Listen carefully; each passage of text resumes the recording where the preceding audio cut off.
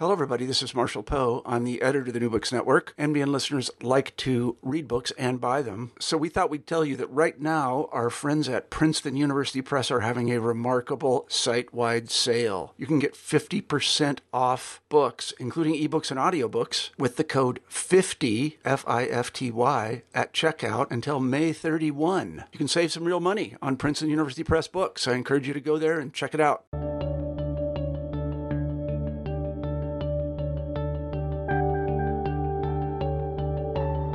Welcome back to New Books in History, a channel of the New Books Network. My name is Derek Litvak, and I'll be your host. Today we have the pleasure of speaking with Dr. Richard Bell about his book, Stolen: 5 Free Boys Kidnapped into Slavery and Their Astonishing Odyssey Home, published by Simon & Schuster in 2019. Dr. Bell is an associate professor of history at the University of Maryland, College Park. Stolen tells the true story of how 5 young black boys were kidnapped from Philadelphia in 1825. Dr. Bell recounts the boys' journey as they were forced to travel south into slavery. Those familiar with popular tales such as Solomon Northup's 12 Years a Slave, or more recent historiographical works like Erica Dunbar's Never Caught, will find Dr. Bell's Stolen to be a must-read, as he explores how one kidnapping was shaped by the larger history of slavery, the interstate slave trade, the law, and a host of other factors. Dr. Bell, welcome to the program. Derek, thanks for having me. All right. So I guess to get things kicked off, can you just give our listeners a general kind of feel of how you got interested in this project? Oh, geez. Yeah. So this is a dark story. And I came to this subject matter via another dark story. My first book, which was published in 2012, was about suicide in America between the Revolution and the Civil War. And when you're writing a book about suicide and you're working on it for, a decade or so, people, friends and colleagues who know you're working on it, whenever they come across an historical suicide in their own research, they send me an email. So every couple of days, I'd get an email about a suicide in history that I probably wasn't aware of before. And if I thought it was relevant, I'd look into it. And one day in 2011, as I was wrapping up the book, I think it was already in production by that point. It was a bit late to be gathering new research. I got one of these emails from a friend who said, "Hey, have you heard of Patty Cannon?" And I said, "Who is Patty Cannon? I've never heard of Patty Cannon." And it turns out that she was a woman who lived on the eastern shore of Maryland near the Delaware line, who may or may not have committed suicide while in jail, arrested there on suspicion of murdering a fellow slave trader. It turns out she was a slave trader. So I began to dig into this case, and I realized a couple of things. Number one, that while I'd never heard of her, over on the Eastern Shore, even today, she's relatively well known. People out there know a good deal about her. If you go to the Museum of Eastern Shore History and Seafood out there, you can find a creepy animatronic sort of robot of Patty Cannon rocking back and forth in a rocking chair. And the visitors seem delighted by how horrible she is.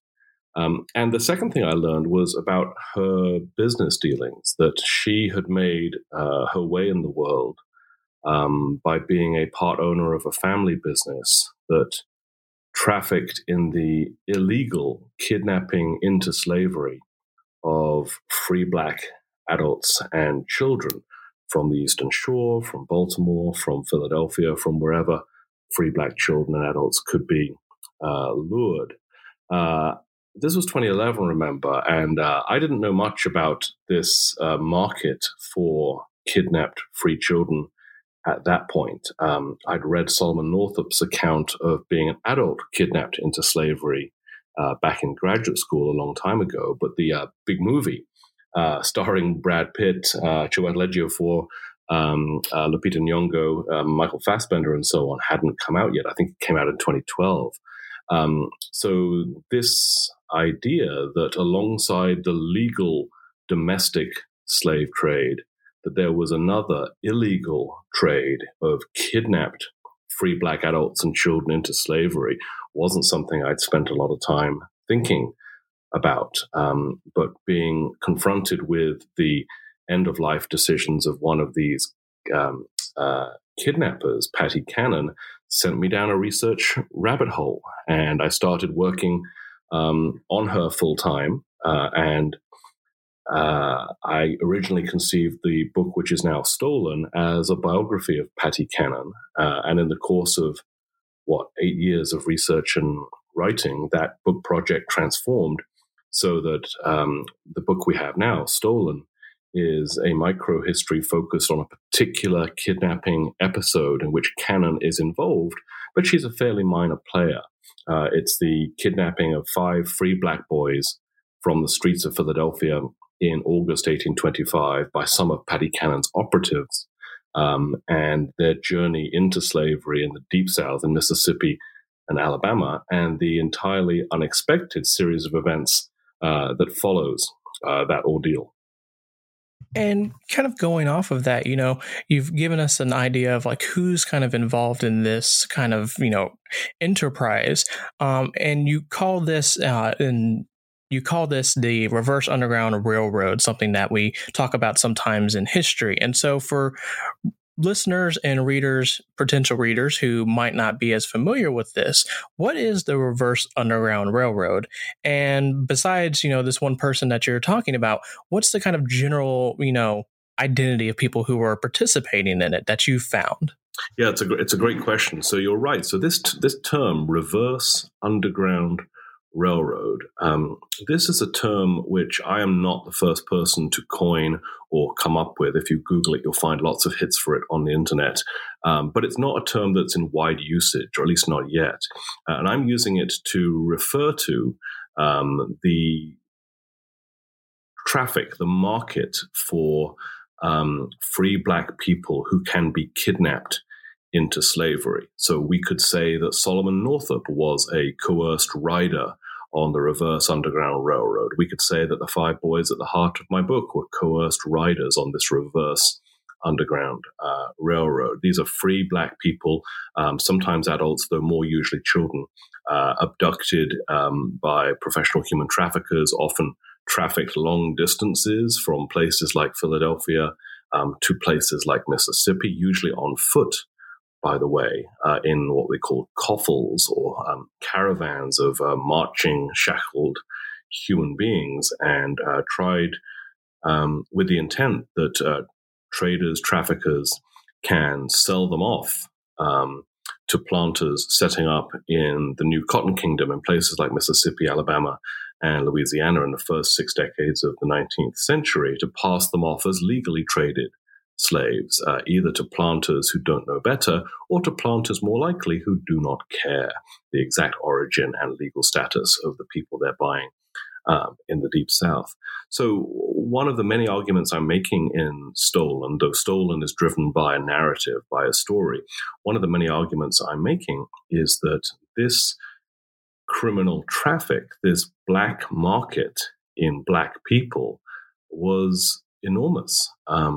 That by my estimates, and they have to be estimates because we're talking about unlawful criminal activity that doesn't always leave traces, by my estimates, we're talking about hundreds of people, adults and more normally children, kidnapped into slavery in almost every year in the 6 decades between 1800 and the outbreak of the Civil War, with a particular density of abductions after the end of the War of 1812 in the 1820s and the 1830s. So cumulatively, we're talking about thousands, if not tens of thousands, perhaps, of people kidnapped into slavery in the course of this half century. And the people doing the kidnapping, we should not think of these people as being particularly elite. They were usually people from poor, middling backgrounds who were opportunists, who were hawks, who were mercenaries. Most of them were white, obviously, these kidnappers, I mean, though some of the larger gangs, and I'm writing in Stolen about the largest gang and most fearsome gang in the United States, the gang led by Patty Cannon and her son-in-law, Joseph Johnson. This particular gang, one of its distinctive features was it would hire a couple of down on their luck African-American men to actually be their frontline operatives, their frontline agents, the people who sidle up to free black boys down by the dock in Philadelphia in 1825 and offer them a quarter dollar for coming with them a few blocks out of town to help them unload some boxes from a schooner tied up near the banks of the Delaware River. So it's a particularly confusing, confounding, unsettling story about the way these agents of the slave power drive a wedge between different members of the African American community. And when thinking about just the sheer scale of what's going on here, we kind of come to the conclusion that for free black people, particularly in the North, the fear of kidnapping is something that they're always it's always in their mind. And one thing that comes to mind when you always have that in the back of your mind is that, okay, if this happens, this is where I have to turn. This is what I have to do. And so in your research, where did you find that black family members who have had someone who was kidnapped, where did they turn? What sort of kind of recourses did they have? Yeah, it's an important question because, of course, members of the free black community in cities like Philadelphia, and your listeners may know that Philadelphia has one of the largest and certainly the most dynamic free black communities in the early United States by the 1820s with several thousand people. Members of the free black community in cities like Philadelphia are well aware that these abductions, these predations, these kidnappings are going on because they've been going on for years.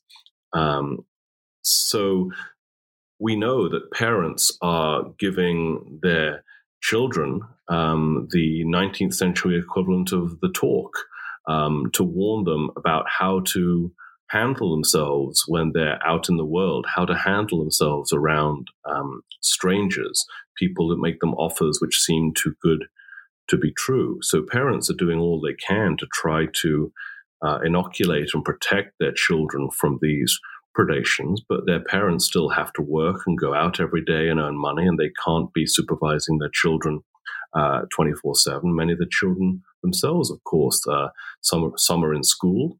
If they're fortunate, the places in schools for black children are few and far between. Some more are in employment and they have to walk to work every day. Some of the boys in my story, 2 of the 5 boys, are chimney sweeps, for instance.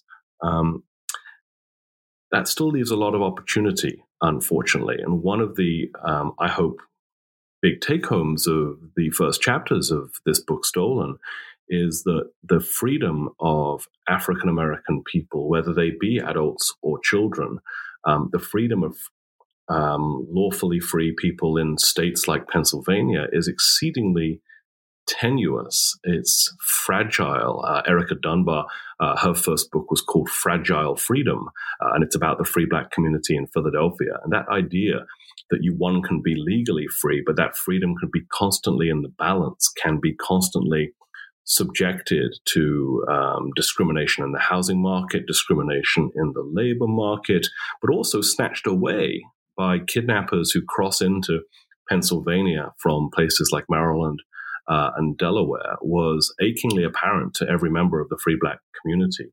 So when kidnappings occurred, Derek, there were very limited options for people involved. The victims themselves, of course, could and did try to resist their kidnapping, kicking and screaming, yelling and biting, anything they could do to draw attention to the fact that they're being abducted. But in many cases, that was insufficient to draw attention quickly. When parents realize their children have disappeared and conclude that kidnapping rather than truancy or staying at a friend's house or running away from home is the cause, parents also have limited options. The African American community does not have much political capital in cities like Philadelphia in the 19th century. They are, as I've said, the victims of racial discrimination in the housing market, the labor market, and in other spheres. They do not have many political allies in the state legislature, in city government. The police, the constables don't make much time for them. In fact, they're more willing to turn a blind eye sometimes when kidnappers strike.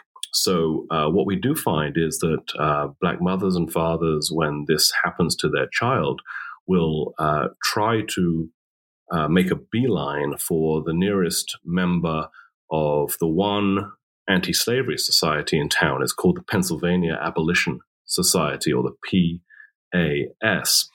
Its officers, the members of its acting committee, were widely known as the only likely allies among people of influence in Philadelphia that Black parents could turn to. And so we have story after story in the PAS case files of a white lawyer, a white Quaker, a white merchant who was a member of the acting committee of the PAS trying to enjoy their dinner when there's a knock on the door. And it's a Black person, often a mother, in tears and distraught, doing everything they can to get this person to ignore their dinner and come with them down to the docks and do something to try to initiate an investigation, start a rescue, some sort of interception to get their child, their son or daughter back, who might have disappeared 2 hours ago, 3 hours ago. And one of the things that I found most interesting about your book was your discussion of, at least in this particular case and with this, particular gang that you said is, sort of the biggest, most organized gang out there, that the region in which they operate in is particularly advantageous for them.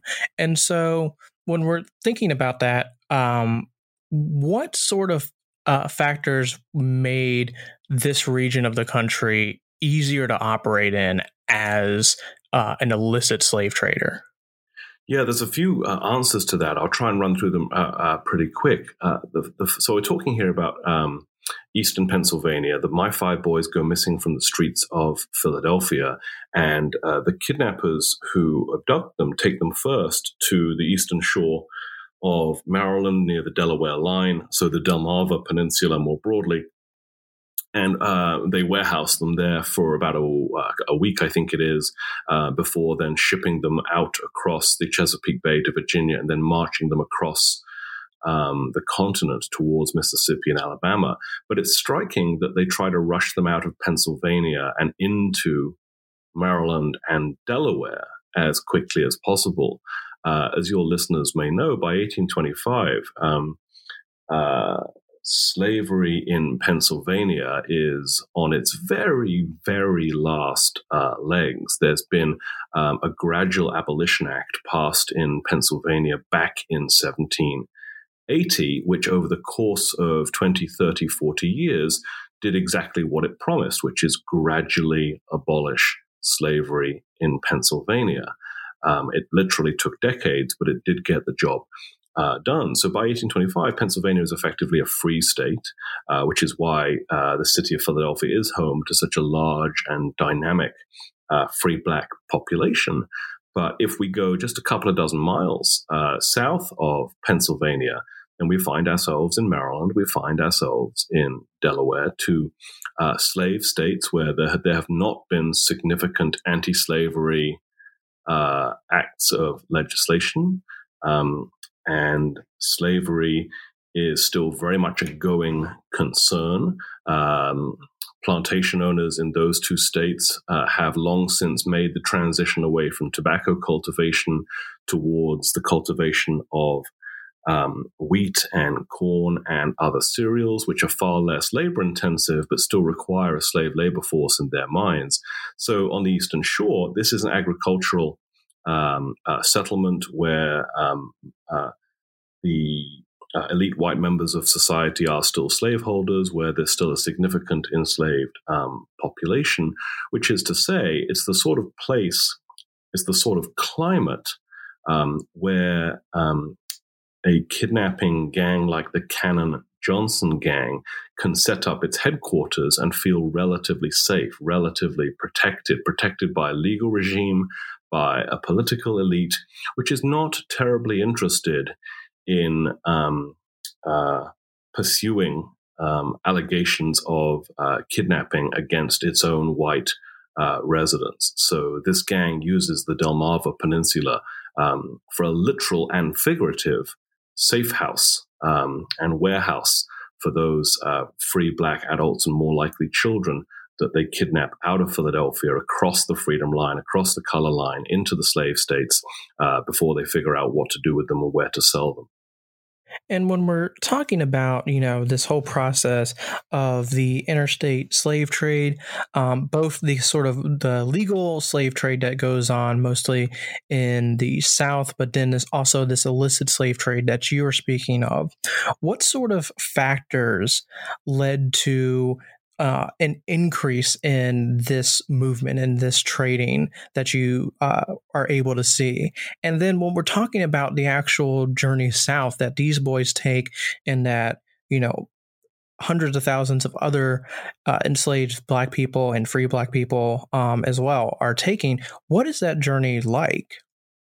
Yeah, so you might have to remind me of that second question, because I can only keep one question in my head at a time. But let's take that first question you asked about what is new about all this in the 19th century. And two things are new. Two things, I think, explain the rise of the large and legal domestic slave trade and the simultaneous rise of the smaller and wholly illegal reverse Underground Railroad. The first is an act of law passed in 1806 that goes into effect on January the 1st, 1808, whereby the Jefferson administration outlaws the further legal importation of enslaved people from outside the United States. So after 1808, it's no longer legal or lawful to bring in enslaved people directly from Africa or via the Caribbean. We could say this is the end of the transatlantic slave trade so far as it concerns the United States, though smuggling, as you might imagine, does continue. So that change in the law, which occurs for many reasons, has the effect that if you want to grow the enslaved population in the United States overall, or more likely, if you want to move to a newly established state like Mississippi and Alabama, and you want to bring slaves with you or buy slaves, then you have to look for sources within the United States. So as we see the Louisiana Purchase, as we see various treaties with Indians and the Spanish or along the southern border, we see the carving out of new territories and eventually new states, which fill with white American settlers, many of whom decide they want to plant sugar or cotton there. And again, I'm thinking about the states around the Gulf South when I say this.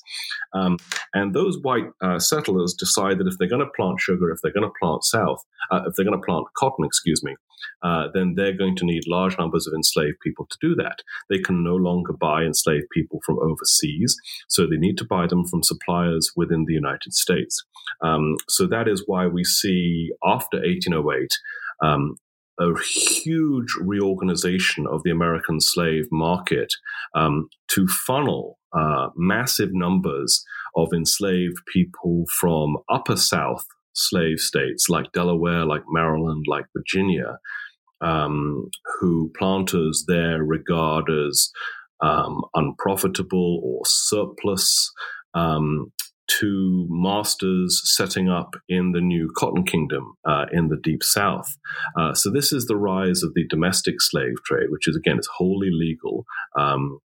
Planters in the Upper South sell slaves they no longer want to pay to care for to slave traders. The slave traders transfer them, transport them either over land or by sea or by river, and occasionally by rail to places like Natchez, Mobile, New Orleans, etc., where those enslaved folks are sold to planters setting up in the Cotton Kingdom.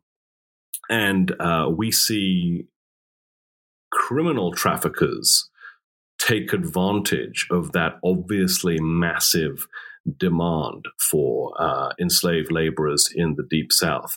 Criminal traffickers like Paddy Cannon and Joseph Johnson believe that there is sufficient demand that certain planters won't ask too many questions about where the enslaved laborers their gang presents them with are from, or that if they are cognizant of the illicit way in which enslaved laborers were abducted into slavery, that if gang members give planters a sufficient discount, they will buy them anyway.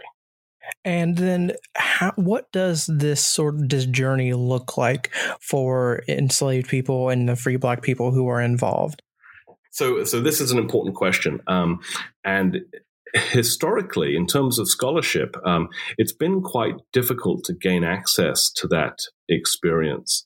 Whether we're talking about the experience of legally traded slaves from Virginia to Mississippi, or kidnapped children like the 5 boys I write about in Stolen, and what their experience is marching across, trudging across, walking across this great country were like, we have precious few accounts written by people who made that journey. And so historians who've tackled the domestic slave trade, and there are several, have often focused on the legal dimensions of it, different laws, different economic changes, or what we can say about the aggregate experiences, rather than boring down to recover individual experiences. And one of the things I try to do in Stolen is to push that a little bit, to try to recover over the course of 2 chapters at the heart of the book what these 5 boys' experience was like, walking from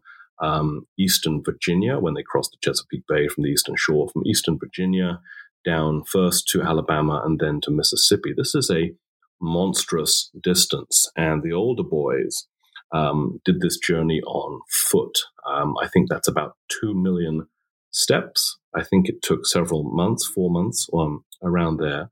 And so we can make guesses about roughly how far they walked every day. We know from travelers' accounts who saw other slave coffles on the road, and from a few rare business records kept by legal traders, what sort of provisions for food and clothing and shelter and transportation coffles like this one would have been provided with by the captors. We know something about the psychological dimensions of this journey as well, because this was an ordeal like nothing these free boys had ever experienced before, obviously. So in the book, I try to reconstruct that in as much detail as I can, to make readers understand, help readers understand that for 5 free Black boys from Philadelphia, some of whom may not have seen the ocean before or set foot outside of Pennsylvania or even Philadelphia before, this was a incredibly long, incredibly taxing, atomizing, and alienating experience, which probably left them with a lot of unprocessed trauma to live with subsequently. And, our listeners will probably pick up by now that we're not talking a lot about the details of this particular journey. And that's because I want all of y'all to go out and actually buy and read this book. However, some of the things that you talk about in here are just too good not to ask you about. And so one of the things that I found particularly interesting is how one instance where there's an attempt to run away. And this happens within Choctaw country.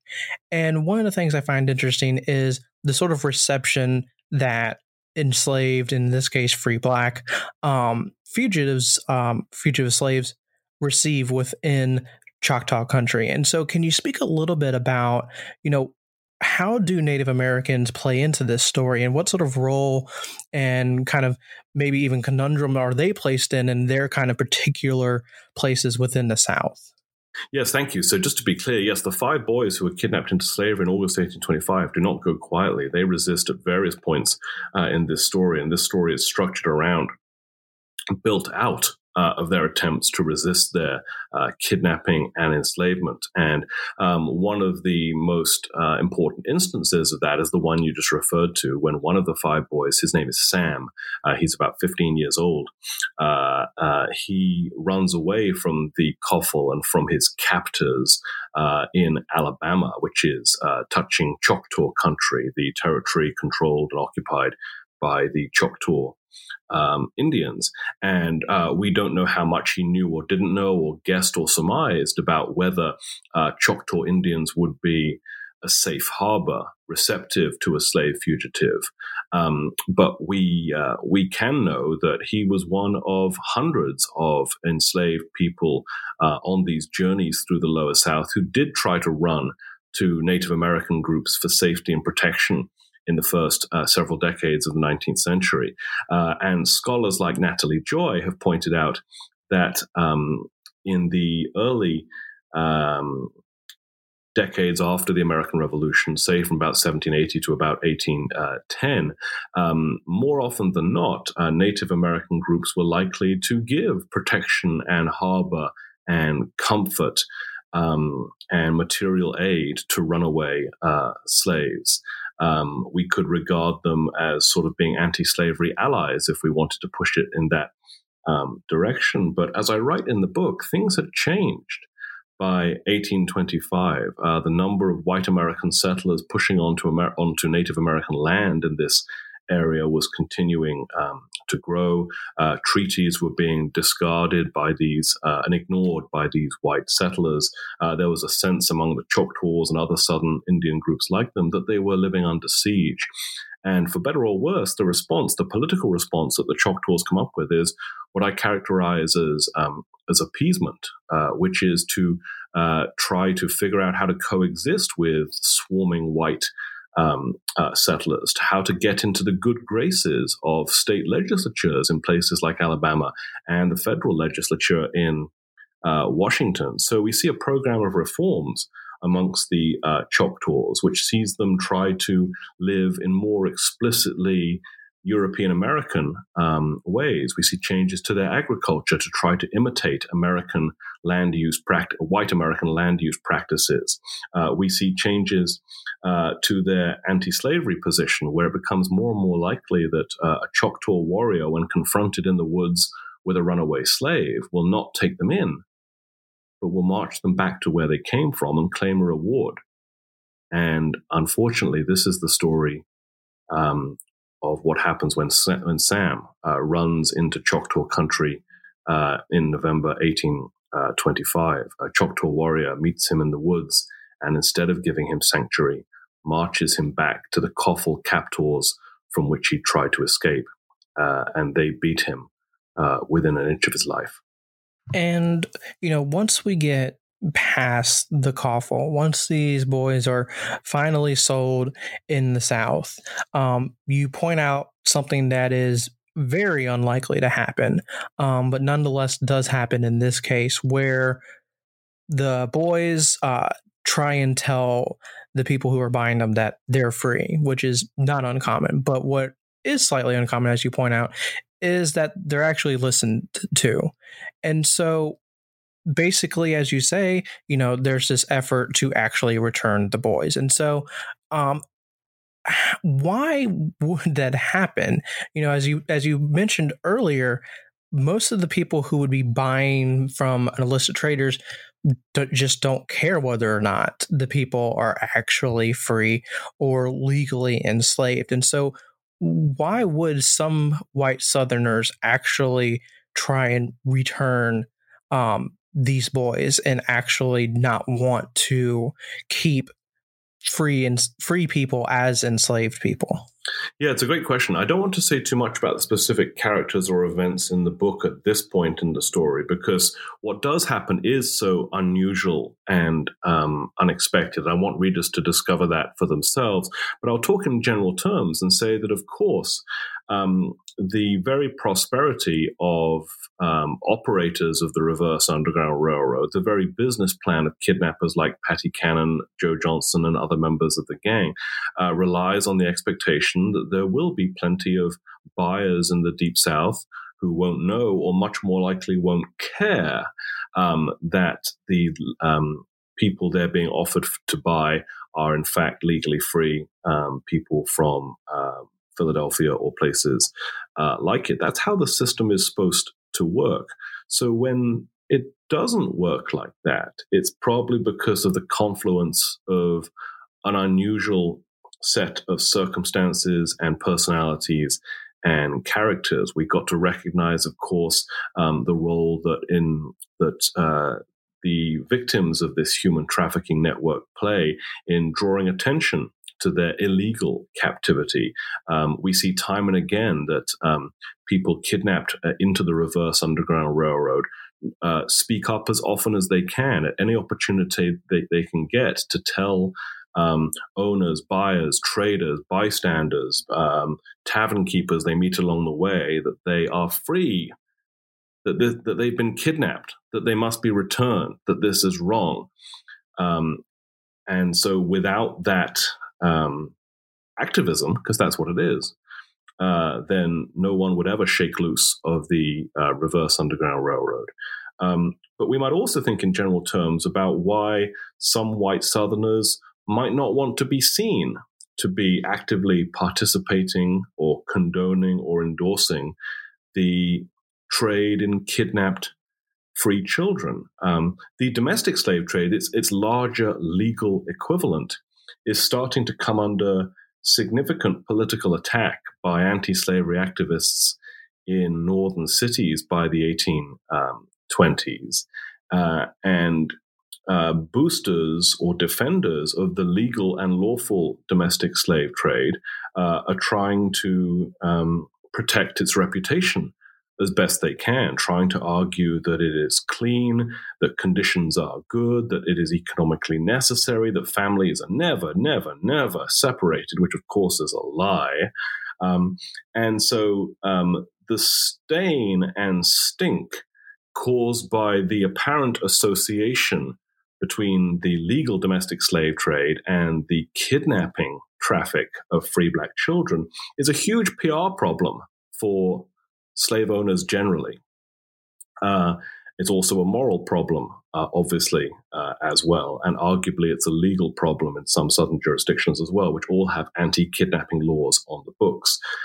So you might see a confluence of circumstances where certain slavery stakeholders might try and draw a line between the lawful and legal domestic slave trade, which they want to protect, and the illegal and immoral and abhorrent trade in kidnapped children, which they see as staining the larger traffic they want to protect.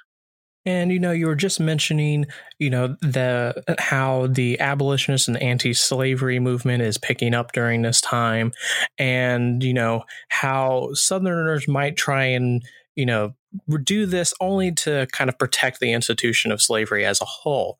And so if we're thinking about both of those things and happening together and everything like that, how does this situation, this kidnapping and then the eventual returning of these boys to the North, how does that all play out in the abolitionist movement? How does the movement kind of get influenced by this particular instance? Yeah, so again, I want to be a little bit purposefully vague, and I apologize for that. But I will say that this particular case proves to be incredibly, to use a word I hate, impactful.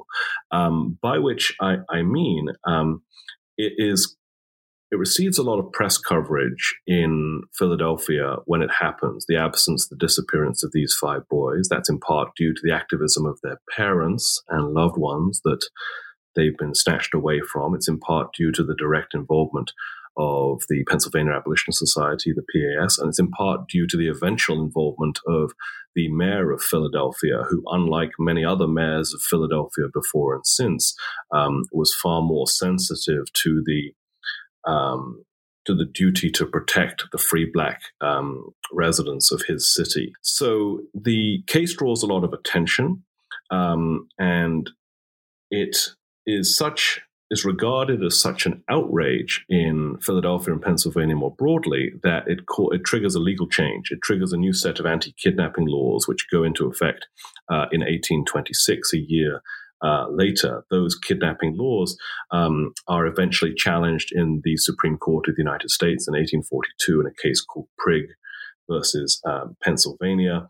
And in a series of responses to that case, we end up with the Fugitive Slave Act of 1850 and the Compromise of 1850, which I think most historians would tell you is perhaps the most significant political development on the march to civil war.